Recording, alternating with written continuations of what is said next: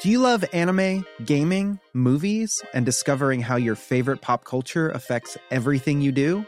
Then join us on Crunchyroll Presents The Anime Effect. I'm Nick Friedman. I'm Lee Alec Murray. And I'm Leah President. Every week you can listen in while we break down the latest pop culture news and dish on what new releases we can't get enough of. Whether you love movies, I'm going to tell you all about the hopeful 4K re-release of Tron Legacy that happens. I'm right there with you. Or music. The music in this show is absolutely incredible. Or anime.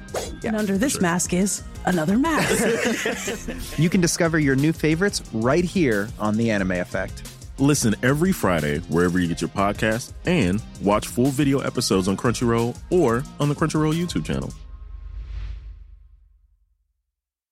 Hey, I'm Ryan Reynolds. Recently, I asked Mint Mobile's legal team if big wireless companies are allowed to raise prices due to inflation. They said yes. And then when I asked if raising prices technically violates those onerous two-year contracts, they said, "What the f*** are you talking about, you insane Hollywood ass?" So to recap, we're cutting the price of Mint Unlimited from $30 a month to just $15 a month. Give it a try at mintmobile.com/switch. $45 up front for 3 months plus taxes and fees. Promo rate for new customers for limited time. Unlimited more than 40 gigabytes per month. Slows full terms at mintmobile.com. Here's Buddy Franklin knocked away by Morris. Couldn't mark it. Naismith Kennedy handball out to Buddy. Buddy tackled by Morris. Dropping the ball. Boyd took the advantage and played on from inside the centre square. Boyd's kicked the goal. Boyd's kicked the goal from inside the centre. I can't believe that. Boyd has kicked the goal from inside. Yes, hello everyone and welcome to the SC Playbook podcast for round 12 of the AFL season, proudly brought to you by Pat and George from Mortgage Choice SCW. My name is Eddie. I'm going to be running you through things today as always. We've got a couple of big guests on the show today, early podcast recording, so we've pulled the only two boys still at uni that can give us the time during the day. We've got Dylan, writer at the Herald Sun, general all-round super coach Nuffy.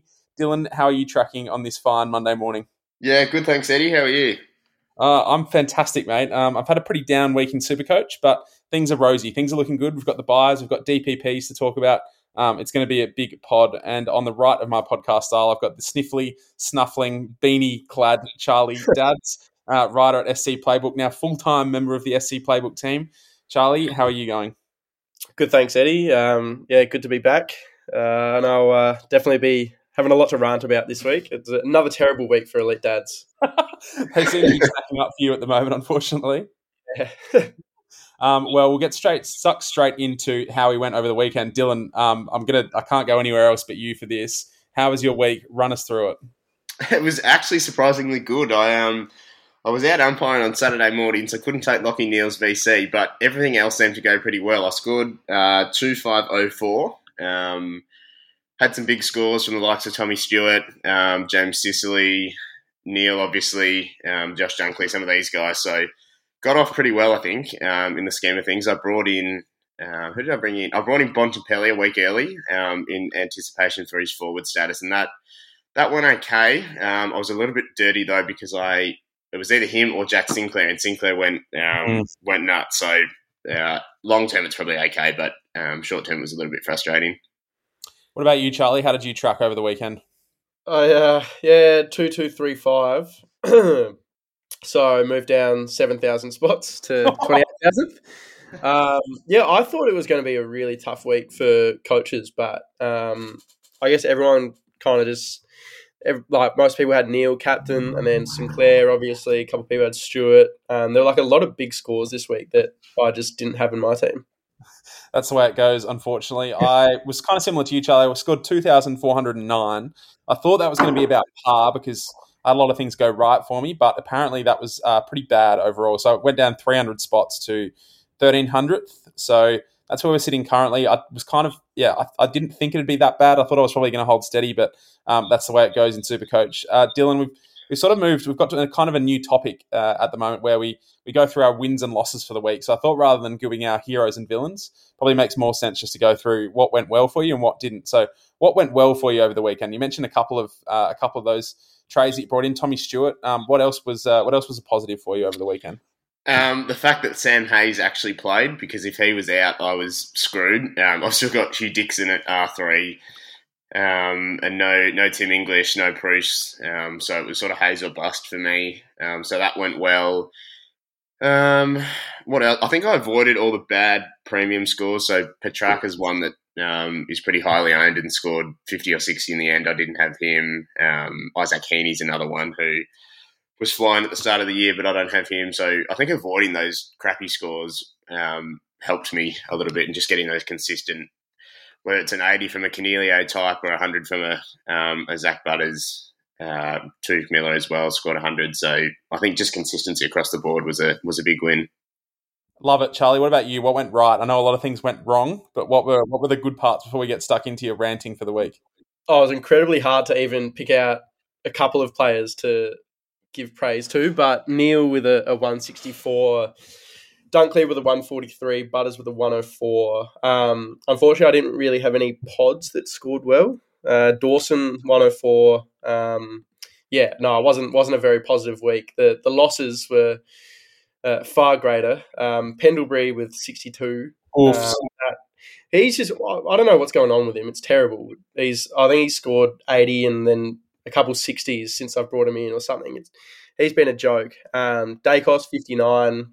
He started moving back in price. It's a tricky time whether you trade him now or at his buy. Not sure what to do with that. Rioli had to field him. He got 36. Ooh. And then, I went a week early on Bont as well in anticipation of forward status, which in hindsight was a great pick, but I captained him and he only got a 98. So I was expecting a lot more from him. Yeah, it was one of those weeks where, like you say, Charlie, a lot of things went right, but there was a lot of opportunity for things to go wrong. My things that went right for the week, I was pretty happy to hung on to Nick Martin, who punched out a 92, which was good. That sort of arrests his little slide over the last couple of weeks, which is nice coming into the buys. Hobbs, again, was fantastic. I'm very, very happy to have him as a mid-forward now, which is going to be really valuable over the buys. Dawson was a nice little POD that's been a good pick so far. What went wrong for me, I had a couple of really annoying decisions that just went the wrong way. Fielding Dacos over McCartan and Sam DeConing, I'm not going to do that again. Those two are clearly ahead of Dacos when it comes to form. Witt's captain over Lachie Neale. I was always going to captain Witt, so that one wasn't too bad. But the one that really hurt was, I was talking to you boys about it in the chat. I really wanted to get rid of Bruce. I had the trade sitting right there. I was going to go Bruce to Darcy, fit my buy structure. It felt good. At the end of the day, I thought that Hayes was going to play, which he did, but should have just gone early on Bruce to Darcy. Would have netted an extra 100-odd points, which would have been really handy. Dylan, what about you? What went wrong for you over the weekend? Not so much something that goes wrong, but Hayes at R2, I know this week it was okay given Bruce didn't play, but long term that's a bit of a worry. And I still had to field the likes of McCartan, Sam DeConing, Greg Clark as well, who, when a lot of other coaches are nearing full premium, they can hurt when they're churning out 70s, which aren't bad for rookies, but if I'm getting a 70 from Paddy McCartan and someone else is getting 140 from Sinclair, that sort of has me behind the 8 ball from the get-go. Big time. Now, boys, if you're after premium content, the listeners out there, and you're enjoying what we're doing over here, then I encourage you to sign up to SC Playbook for $30, which gets you our entire content library for the 2022 AFL season. Or if you're a bit of a sports lover, you can go $40 for the full package, which gets you AFL, NRL, and BBL content. You get extra articles every week of the season, as well as the BBL preseason when that comes up. You get entry into our exclusive WhatsApp group where you can chat with us about your team, access to our unlimited group major prize, and plenty more. But if you're not interested in that, don't worry. We've got a heap of free content on the site that you can rummage through. Just make sure you visit scplaybook.com.au. Plus, follow our Insta, Facebook, and Twitter socials at SC Playbook AFL. And there's a lot of good stuff going on there at the moment. Charlie, you've taken over the social stuff, and it's looking pretty schmick at the moment. Now, boys, there's a lot to get through this week in terms of big topics. And the place I want to start is probably the thing that most coaches have been hanging out for quite a while, and it's the position changes. So we've been talking about this over the last couple of weeks, and it's now been finally formalised. We've got all the new position changes come through. There's 23 of them to my count, which is pretty handy. There's a lot of relevance in there. Dylan, I sent you through an article this morning about which players are going to add positions.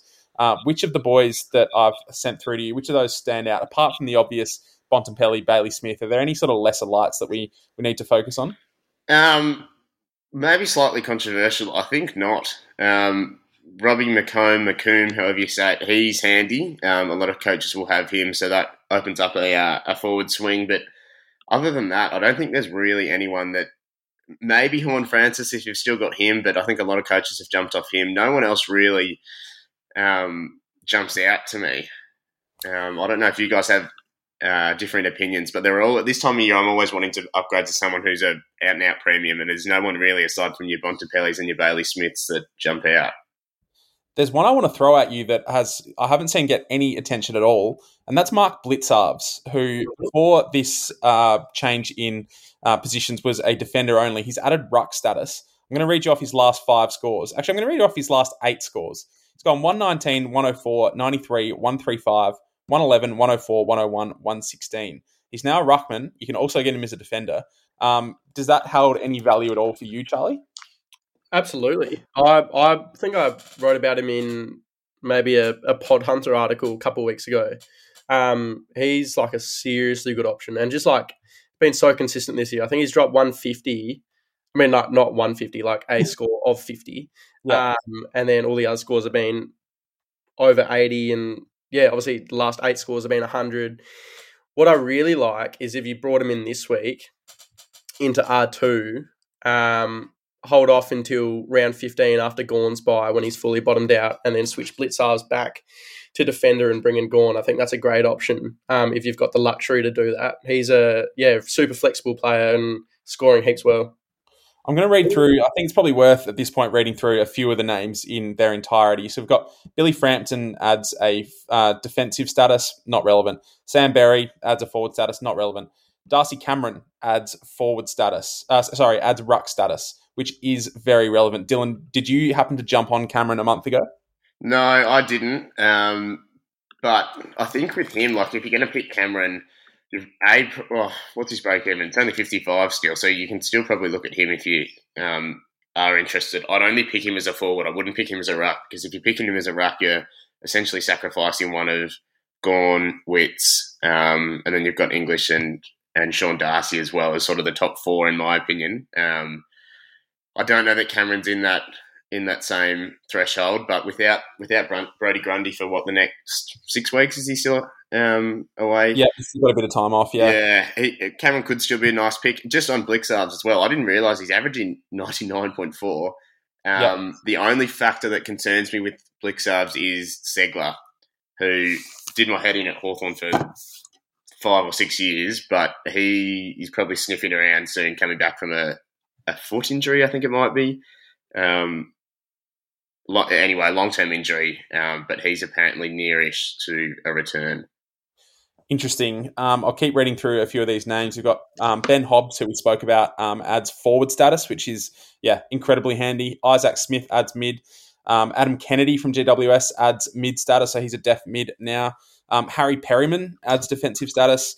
Connor Rosie adds mid status. Ivan Soldo now has a forward status, which is interesting given the Nankervis situation there. We got Heaney adds mid status. Yeah, I think like you say, Dylan, I think it's probably slightly overrated. We've got the 2 big names in Bont and Bailey Smith that are taking the headlines, rightfully so. Charlie, actually both of you moved heaven and earth to get in Bontempelli this week. Do you think in retrospect that was the right call, Charlie? Yeah, absolutely. Scored a 98, which is still, if you're thinking about it from a forward perspective, that's a great score in the context of this year's forward crop. I fully support it. Dylan, what about Bailey Smith? Is he one that you've got your eye on? Yeah, probably not right now, purely because it doesn't help my buys. He's coming off a week with the flu, so he does have a low break even, but I think he'll be one for a couple of weeks away. Just on that DPP list, another one, Harry Perryman. I think he's a bit of a sneaky option. Super consistent. He had one score of 59 against St Kilda back in round 6, but everything else has been 87 plus. I don't know. He's one to probably think about if you are looking left field. His ownership is less than 1%, so 3-round average of 109. If you can pick him as a defender, that might not be the worst option.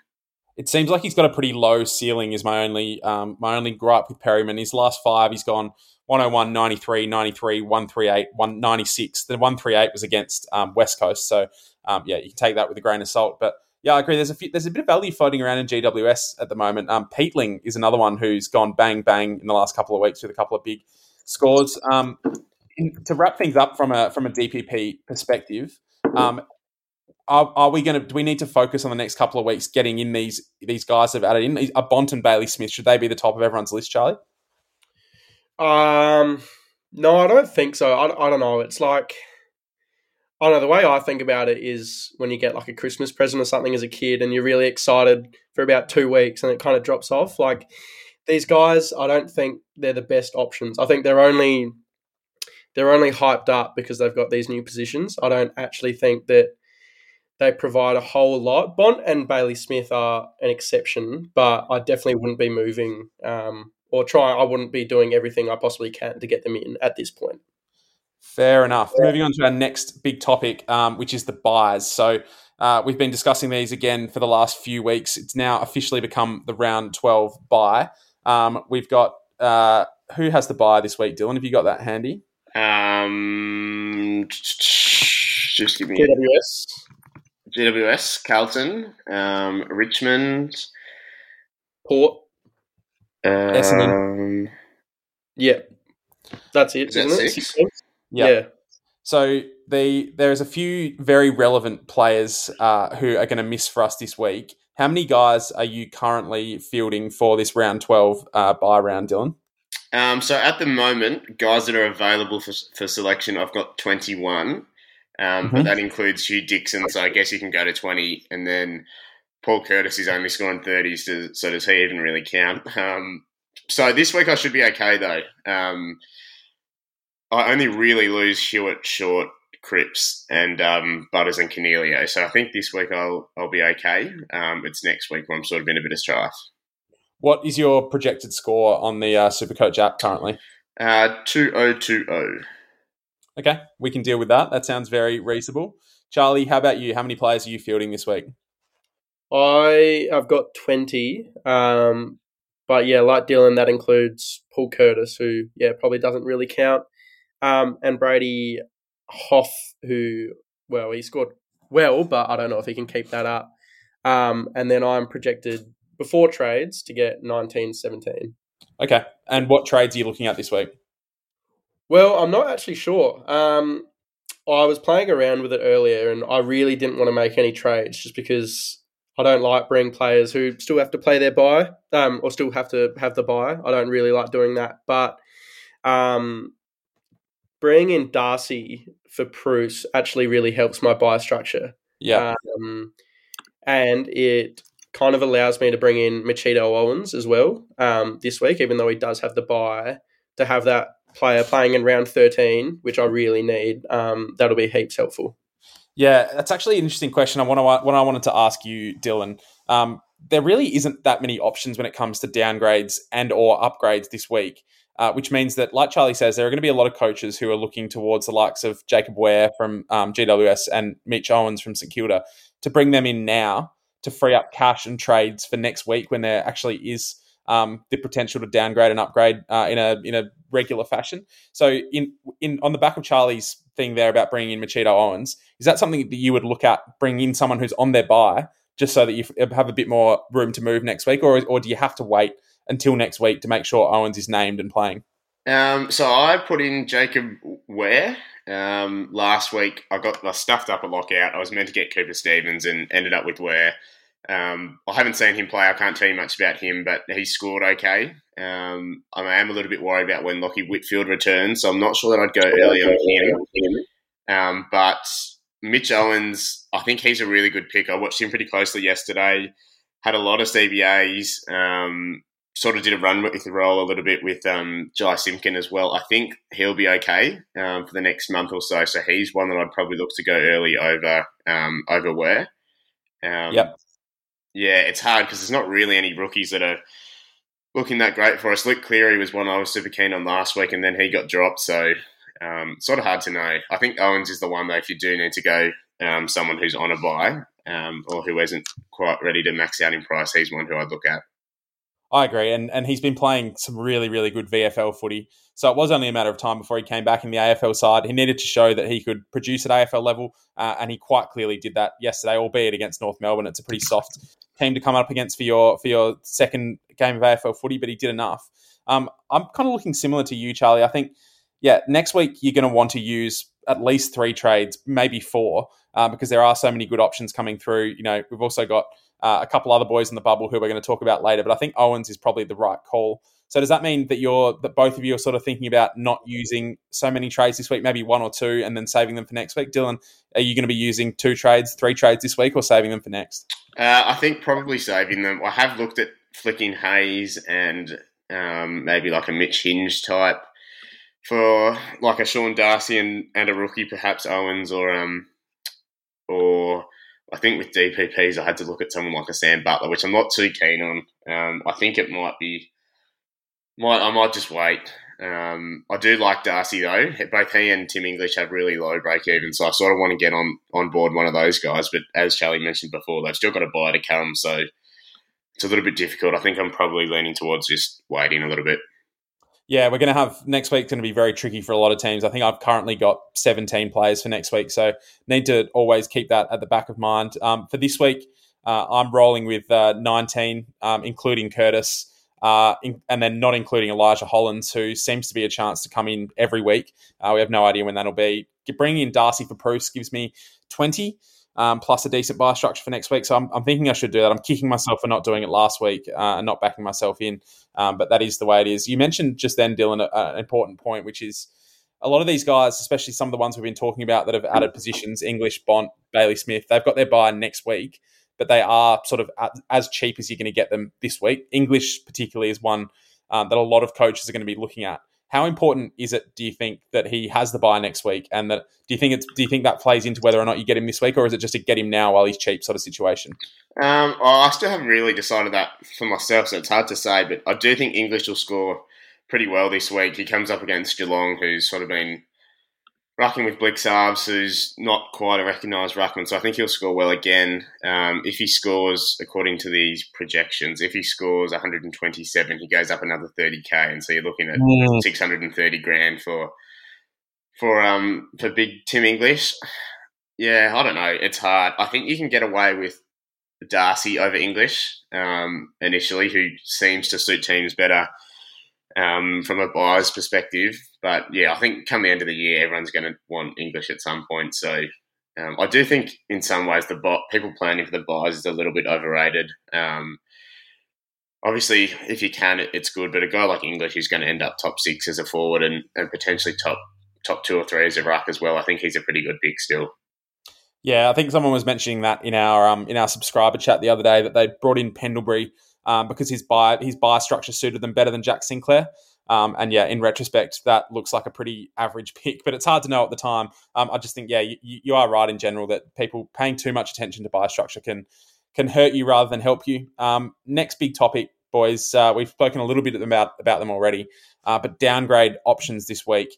I've got probably 5 names that I want to throw at you, and if I've missed any, please let me know. We've got Machito Owens, who has the bye this week.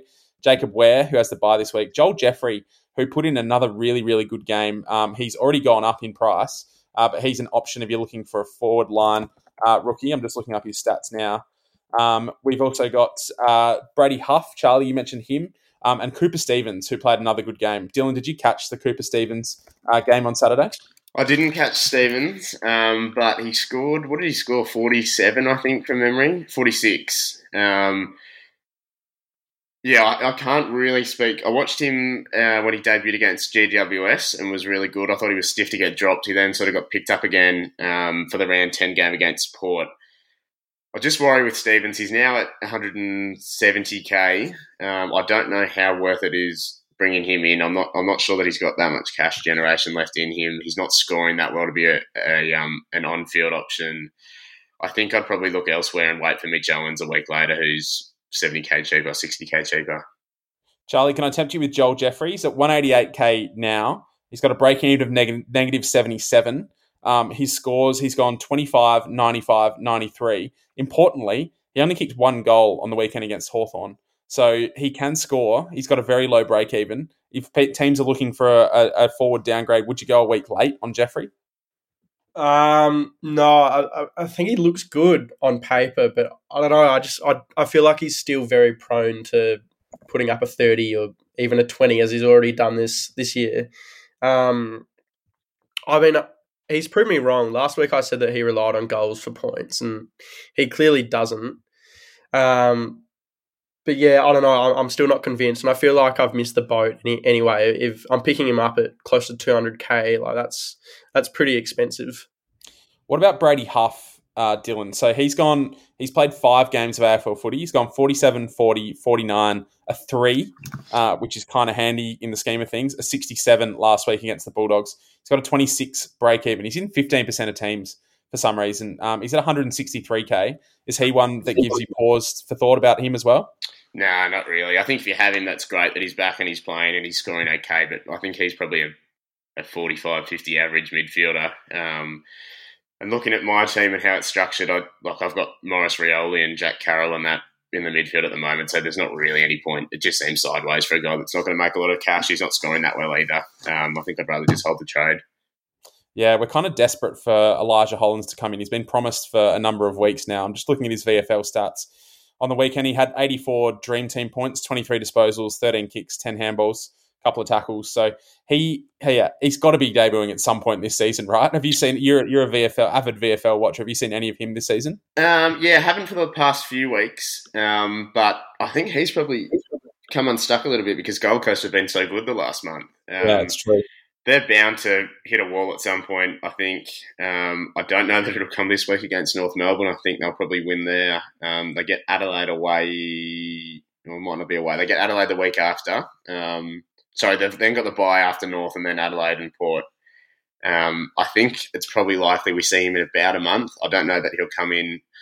I mean, they were pretty dominant against us. I can't see them having too many changes. I think he's one that hopefully come post-buys is an option. One kind of more broad question that I wanted to throw at you, Charlie, was how important is cash generation going to be at this point of the buys? So teams at the moment, I think they're still rising in cash. My team's still slightly rising in cash, up to 13.6 million value. How important is cash gen going to be over the buys versus having job security? So, for example, where does that weigh? How much do you need cash and how much do you need players that are actually going to play over the buys? Yeah, well, cash is probably the most important thing of Supercoach. You want to build up your team value. You want to get your rookies off the ground, bring the primos in. But during the buys, the most important thing is just definitely having those green dots and making sure that you can field, obviously, at least 18 players. But even that, as a minimum, probably isn't enough. You want to be having, 19 to 20. If I was bringing in players this week, I would be looking at their job security more than anything. Yeah. So the context of that question, Dylan, is the SC Bandit is talking in our chat about bringing in Luke Stranatica this week from West Coast. He's played 2 games. He's at 102k. He doesn't look like he's going to get back in the team anytime soon. But at 102k, downgrading Hayes to him and having that floating ruck R3 that doesn't play could be handy from a loophole perspective. It's definitely handy from a cash gen perspective because you're making 300k on Hayes. Where do you stand on that argument, and what's the value of your team at the moment as well? Yeah, I just had a look as you mentioned yours. So I'm at 3,250, but still got some. I've still got McCartan, I've still got Hinge, still got Clark, McComb, Sam DeConing as well. So I'm not too concerned at the moment about that. I don't mind this. I don't know how to say the bloke's name. Stadika. Anyway, I don't mind. Yeah, him. I think he's actually not a bad call. There was some discussion in the subscriber chat that perhaps he's not quite near selection. I actually disagree with that. I think Hugh Dixon's clearly not first choice. They rucked Callum Jamieson on the weekend. There's not really anyone who's made that ruck position their own at West Coast since Nat Nui went down. So I actually think there's a chance he features again in the next little while. Just looking on the weekend. So Bailey Williams and Callum Jamieson did the bulk of the ruck work. I think Big S, I'll call him, to avoid that name. I think I think he might actually come in. He was crook with COVID or the flu, and then did a calf as well, so he's due back in the next. Well, it could be this week. I think he's not a bad downgrade if he's at R3.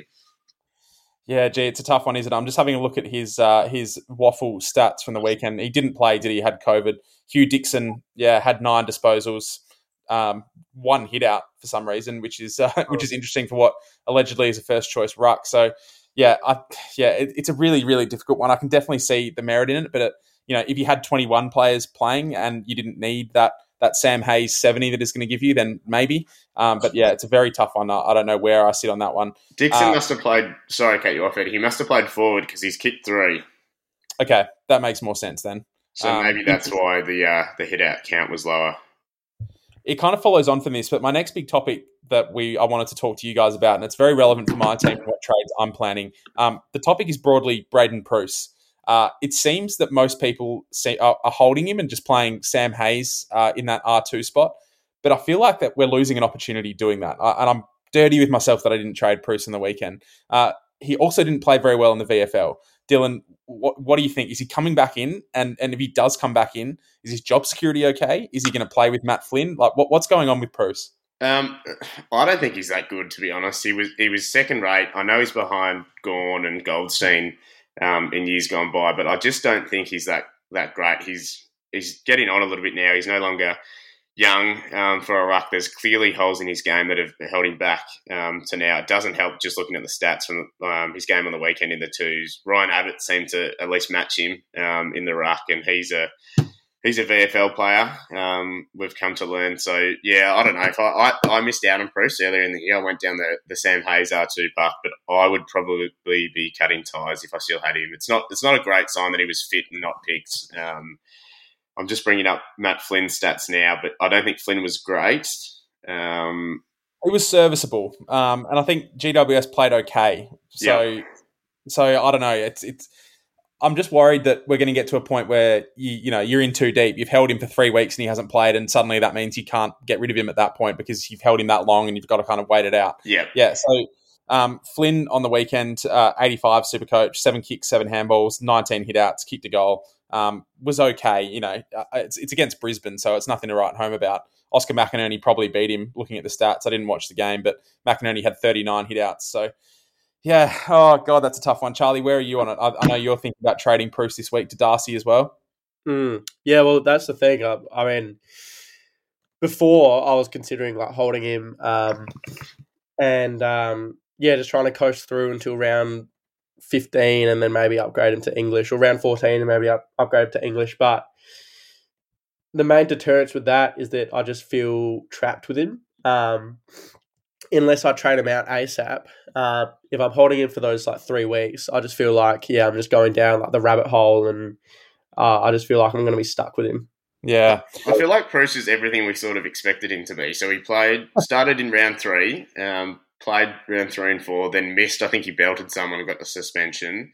Played round 6 to 9, then missed with the flu, then wasn't picked. I feel like we sort of knew what we were getting at the start of the year with all the injury concerns and the suspension concerns and whatnot, and the, I guess, job security concerns too. I feel like if I had him, I'd probably cut ties.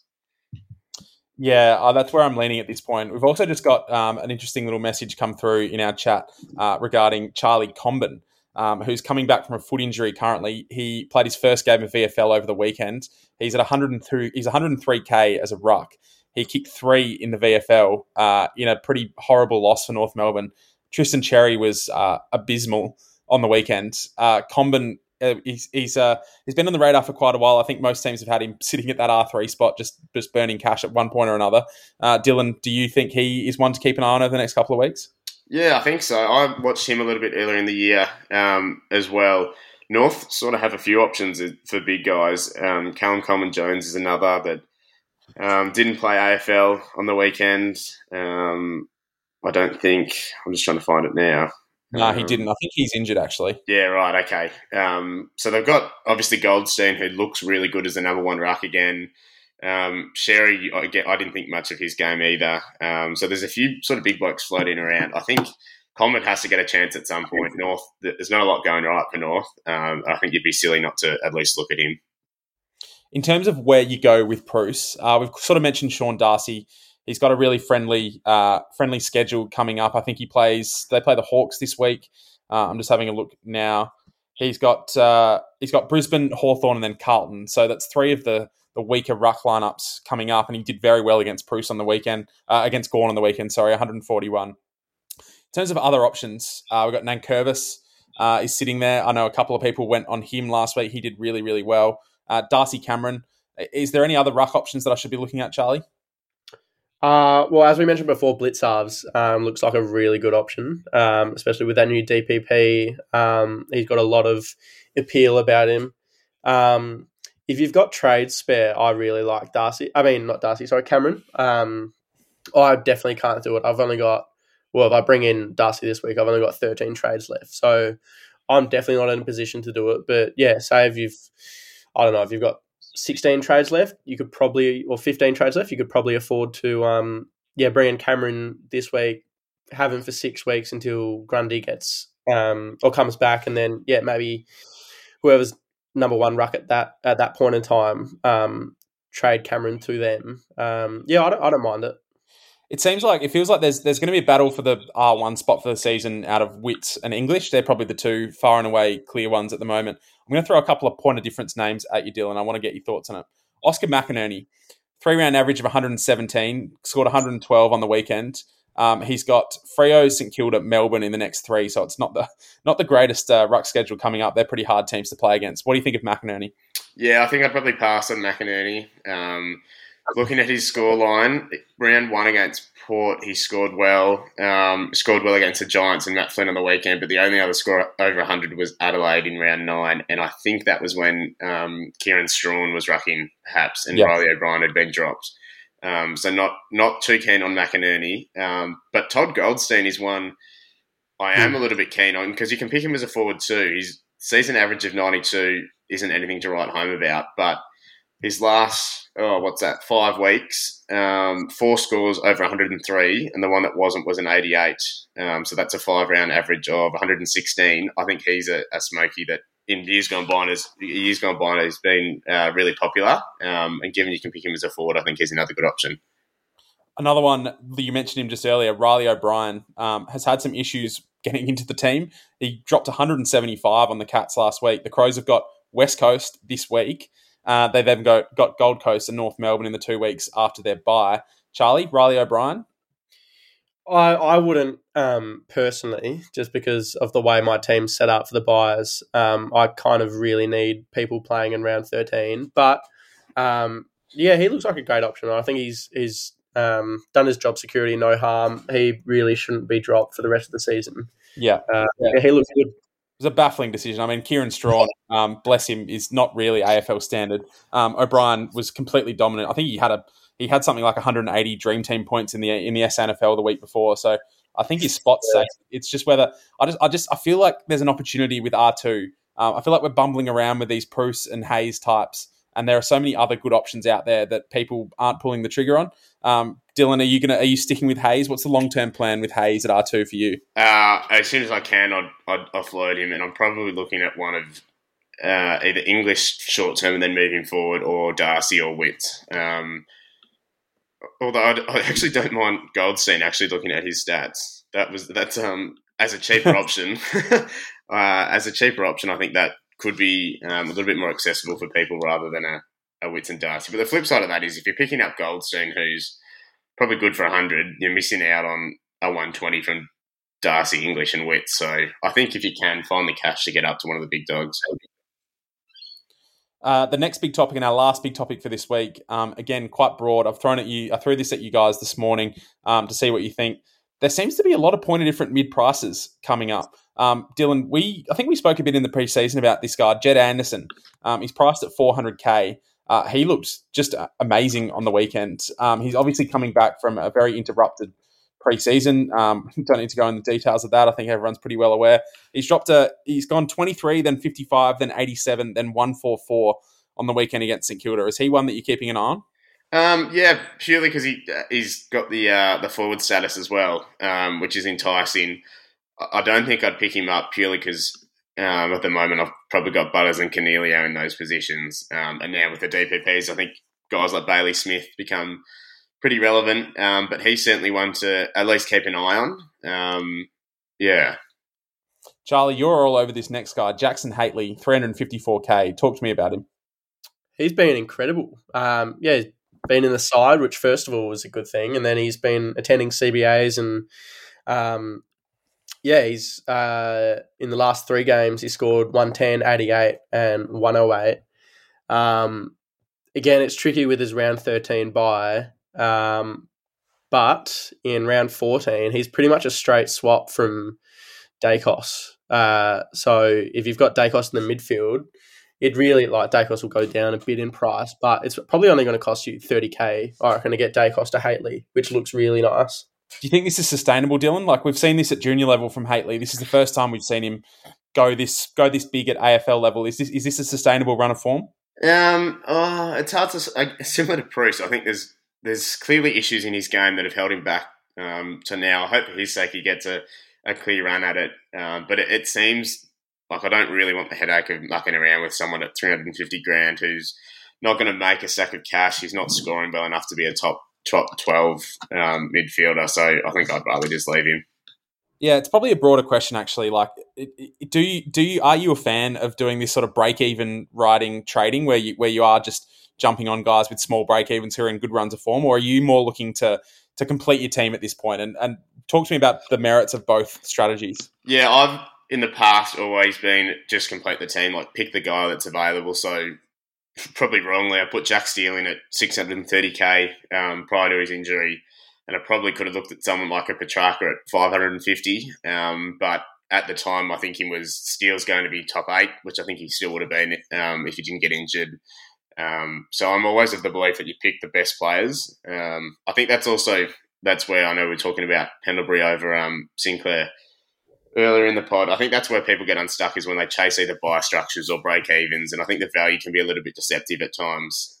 So I usually go for the guys that I know are proven and will score well. Charlie, what about you? Where do you land on that issue? Because it is going to start to be relevant for a lot of teams, particularly, and I don't want to throw shade your way, but particularly for teams outside the top sort of 20K, you do need to do something out of the box to get back into the top 15, top 10K. Is that sort of a strategy that you look at going forward? Because I don't want to put words in your mouth, but at 28K, you're probably not going to get back up purely by getting the guys that everyone else has. You're probably going to need to make some out-of-the-box decisions. So what's your strategy moving forward from this point?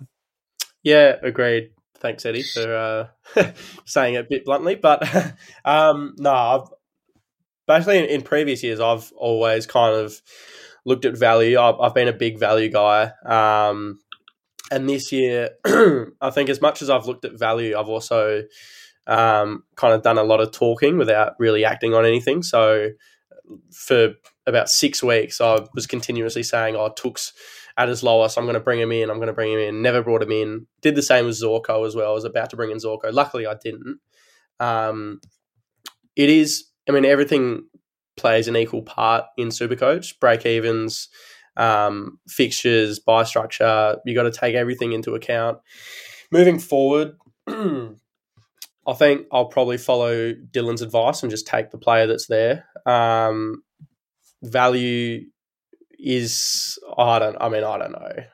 I wouldn't be taking my advice, to be honest, when I'm sitting at 28,000. But it's always a good thing to consider, and I'll probably need to pick up a pod or two within the next few weeks. So the one that really is jumping off the page is Zach Merritt next week after his bye. I absolutely love that, and that's a player who is seriously good value, and he's got a great run of fixtures, and he'll be past his bye anyway. So I think that one makes sense. Just on the discussion of value, I guess, I think it's better to look at guys who are cheaper because they've been injured or they've had a role change rather than someone like a Jackson Haitley who we've never really seen put out the numbers that we sort of want. So a guy that's either been injured or a role change, I think, changes that discussion a little bit. Rather than someone that is speculative. So just looking at the list you've got here, I think Anderson's still pretty speculative. Side bottom's cooked, so I wouldn't go near him. Row bottom, again, is speculative. Luke McDonald I liked. I think I spoke to him about a month ago, but Aaron Hall's probably back. Aaron Hall's probably back soonish, so he's probably not worth it. One more thing that I wanted to get to quickly before we run out of time on these big topics is it seems to be really hard to pick the top 6 forwards this week. And I was having a look just before we got on this call about who were the top owned forwards, and a stack of them are they're just in that tricky range where you're not sure whether you can hold on to them. You're not sure whether you're going to have to get rid of them. So I'm going to throw some names at you, Dylan. I want you to tell me who of these guys are keepers and who are going to be who will need to be moved on at some points. We've got Heaney, Cornelio, Brody, Butters, Dylan Moore, Jade Gresham, Dusty, and Darcy Cameron. Which of those names? That's a stack of names. That's 8 names I've thrown at you. They're all in the top sort of 15 in terms of percentage owned in teams. Which of those guys can you actually bank on for the rest of the year, and which are you going to have to make plans to get rid of? I think Brody at least deserves a look at when Fife comes back. So I'm pretty happy to hold him. Cornelio, I know there was a bit of discussion in our group chat a fortnight ago now, after Leon Cameron got sacked. I know, Eddie, you and I were both pretty keen on holding him and looking at the role and hoping he gets back to his best. He put out a 140 against West Coast, and I think an 85 is still serviceable against Brisbane. So I'm happy to ride out Cornelio a little bit longer. Just on Cornelio, before you go on, he had 25 touches on the weekend, went at just 60% efficiency. So I'm very happy with that 85. He scored 108 in fantasy. So if you can just clean up that disposal efficiency, I think he's going to be good for the next couple of weeks at least. Yeah. Dusty, I think he's a keeper.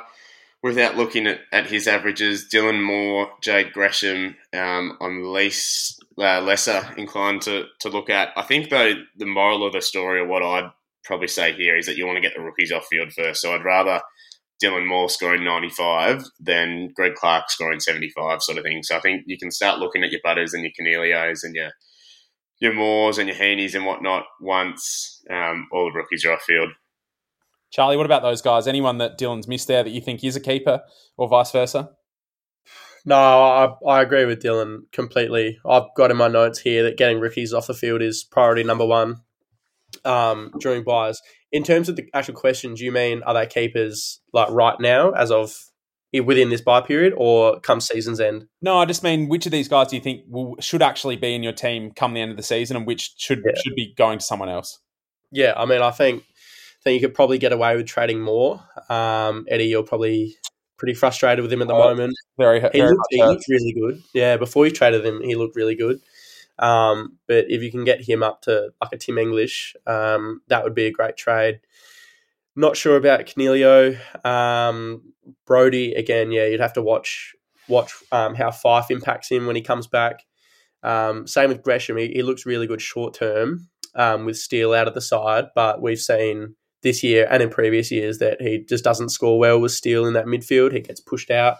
And yeah, Dusty, I think he's Dusty, so you probably keep him. Yeah, just on the forwards as well. I know we've talked about in the past that there's a lot of Bulldogs there. So Tim English is one. Josh Dunkley, Bailey Smith, Marcus Bontempelli, Liberatore, Treloar.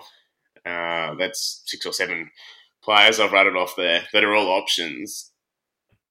I don't know that it's a great idea to put too many eggs in that Western Bulldogs basket. So if you look past that crew, English, Dunkley, Smith and Bont, I think are really good picks on their own, and they're all averaging 110 plus. But if you take Liberatore and Treloar out of the next batch, all of a sudden someone like Jade Gresham is the 8th best averaging forward. So that I think that's not too bad at all. So I think you just, at the moment, as Charlie said, get the rookies off field and deal with the likes of these other guys later.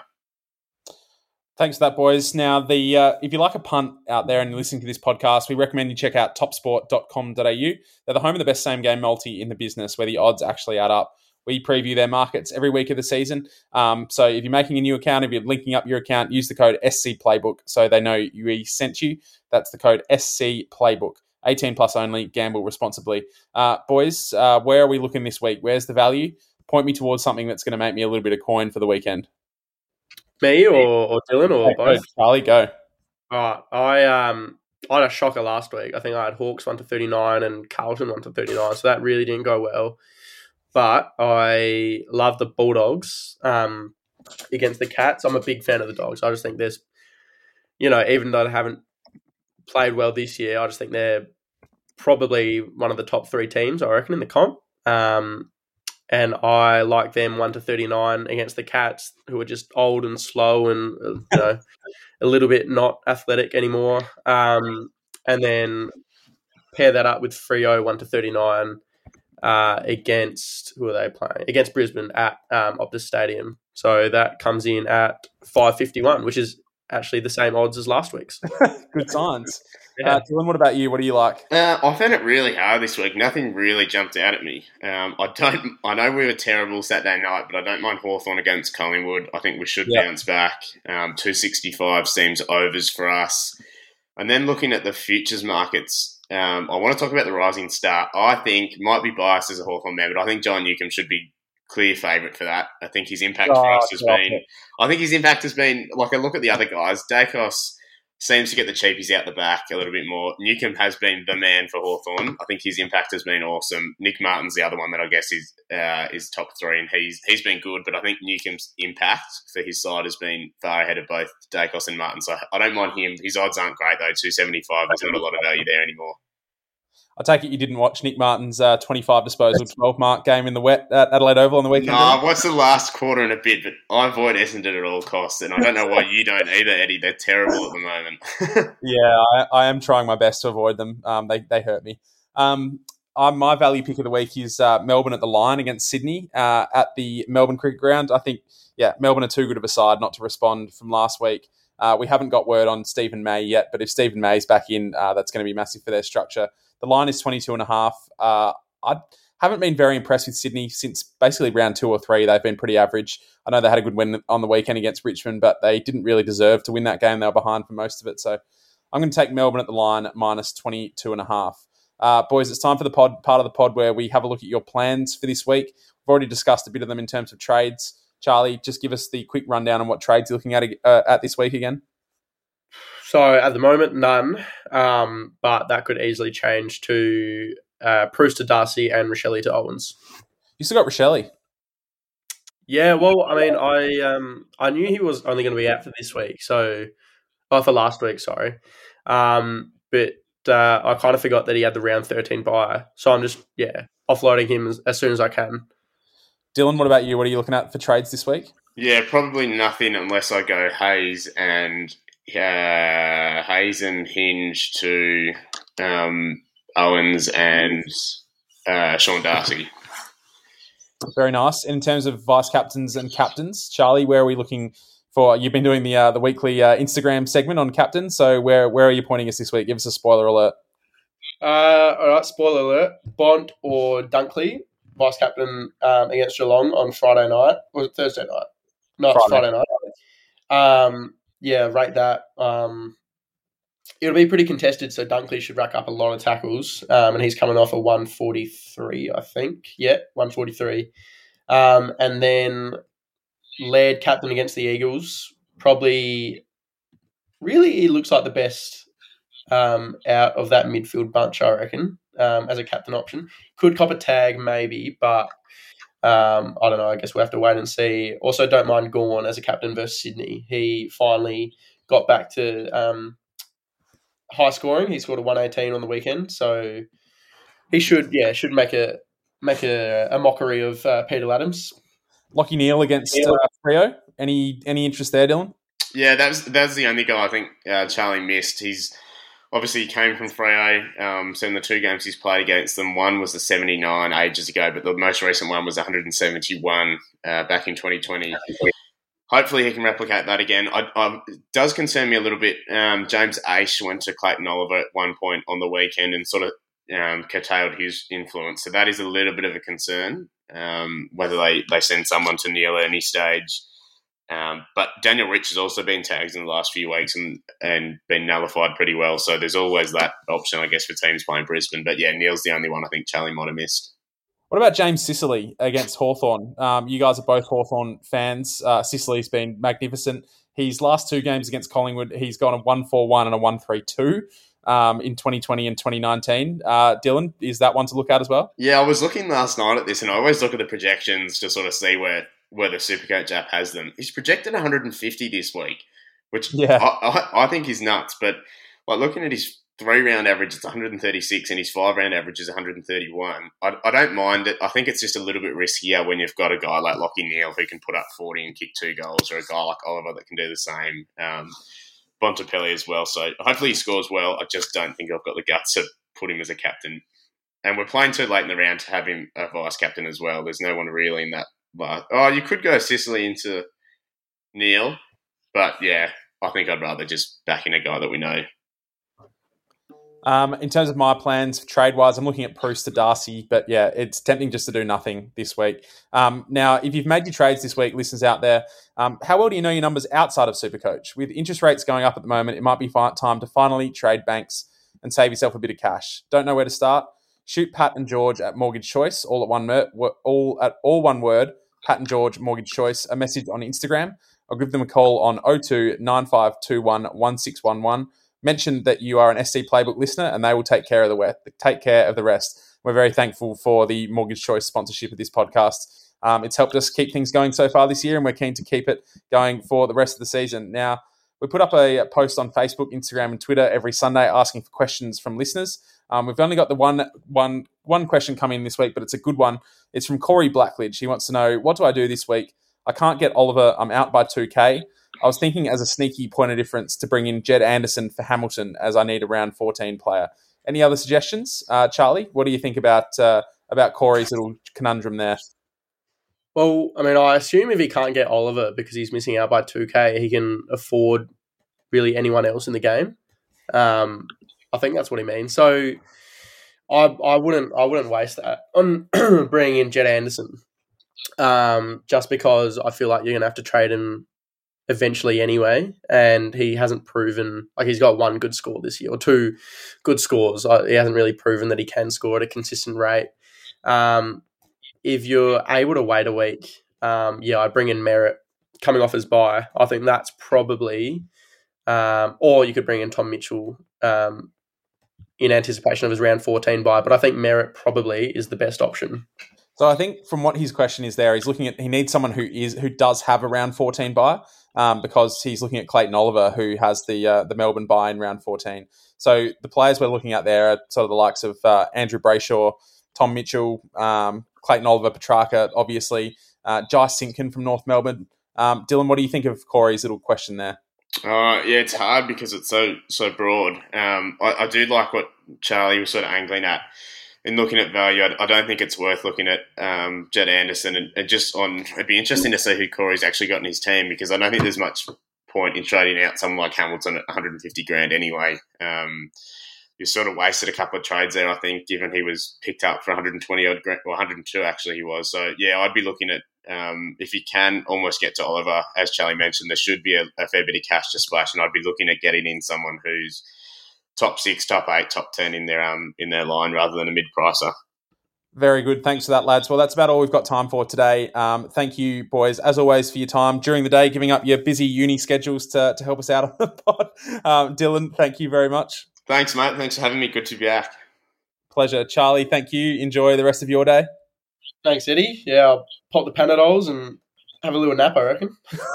Tough luck. We'll speak to you next week, lads. Thank you.